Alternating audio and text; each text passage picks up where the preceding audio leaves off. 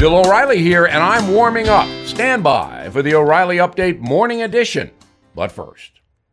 At Qualcomm, we believe in staying connected, and you can see us wherever 5G is helping transform telemedicine, supporting remote education, and powering mobile PCs. The invention age is here. Learn more at qualcomm.com/inventionage.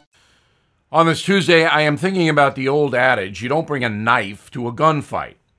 In chaos-ridden America right now, that saying might be updated.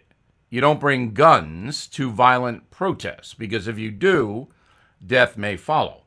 2 fatalities in Wisconsin, 1 in Oregon, prove that point.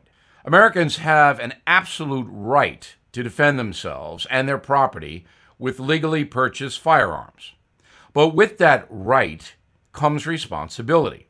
Seeking confrontation of any kind while armed often leads to death and ruined lives.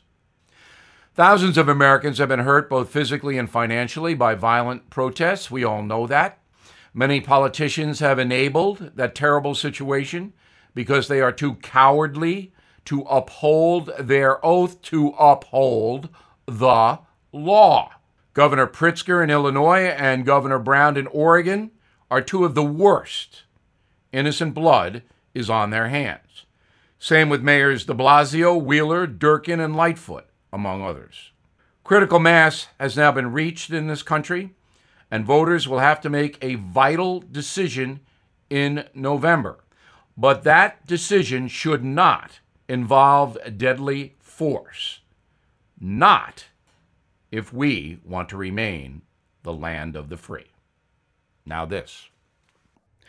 That is the Morning O'Reilly Update. More analysis later on.